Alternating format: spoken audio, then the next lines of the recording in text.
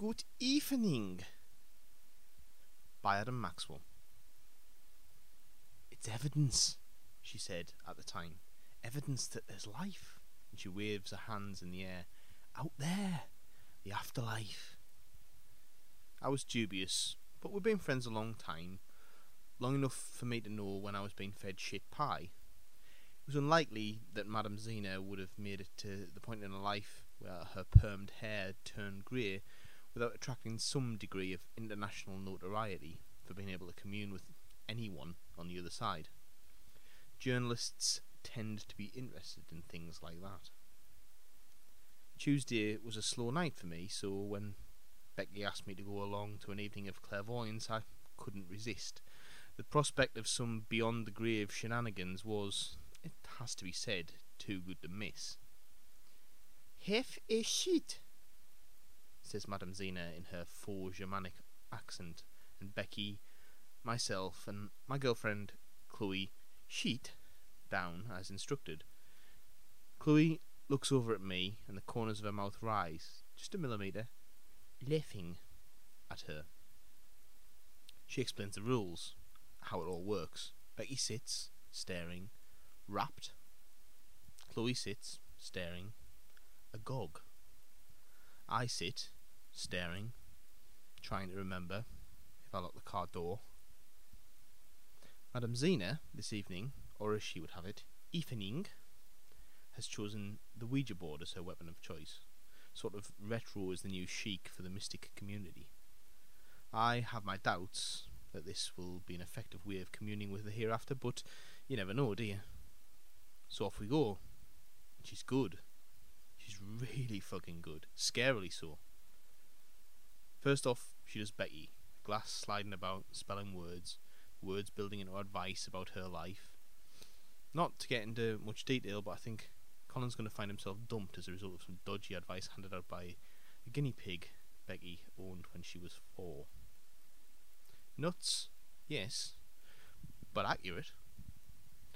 "There is a dark presence in the room," says Madame Zena with a shriek.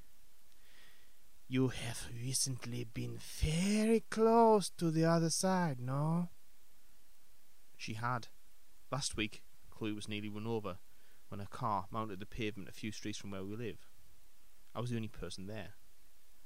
She could not have known. There was no way.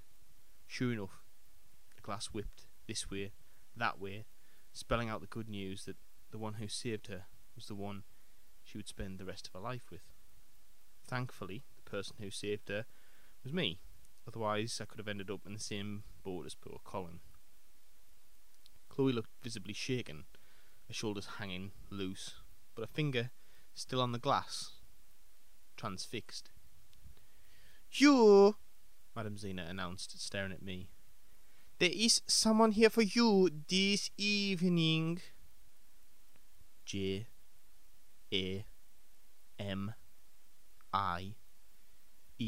Jamie, it spells out. Our fingers on the glass, and it doesn't feel like Chloe or Becky or Madame Zena are doing it. It's just moving, spelling out my name. I deliberately don't react, and deliberately don't catch Chloe's gaze. I wanted to know that this mad woman might be onto something. Y-O-U.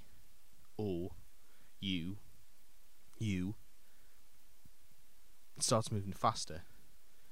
"This is your Uncle Clarence." Again, there's no way she could know. I catch Chloe's eyes and she's looking, eyebrow raised in a question. W-H-E-N, when you get home. Sweat starts to roll from my knuckle down my index finger towards the glass as it moves. L-O-O-K, look under the floorboard in the spare room. And it's over. We stop. We walk outside hand in hand. Chloe has the same cold sweat on her palms I do. We get in the car and drive the whole way home without speaking. Not a word until she closes the front door and asks me if I'm going to look. tell her I'm not. She wanders off to put the kettle on, but I go upstairs into the spare room, find the floorboard and lift it. It gives way easily, much easier than it should, and there's something in there. A piece of paper. On it are written 8 words. You are an idiot. Will you marry me? In Chloe's handwriting. I'll get you for this, I screamed down the stairs, but she's standing on the landing. Well, she says, with a smile that fills the room. Yes.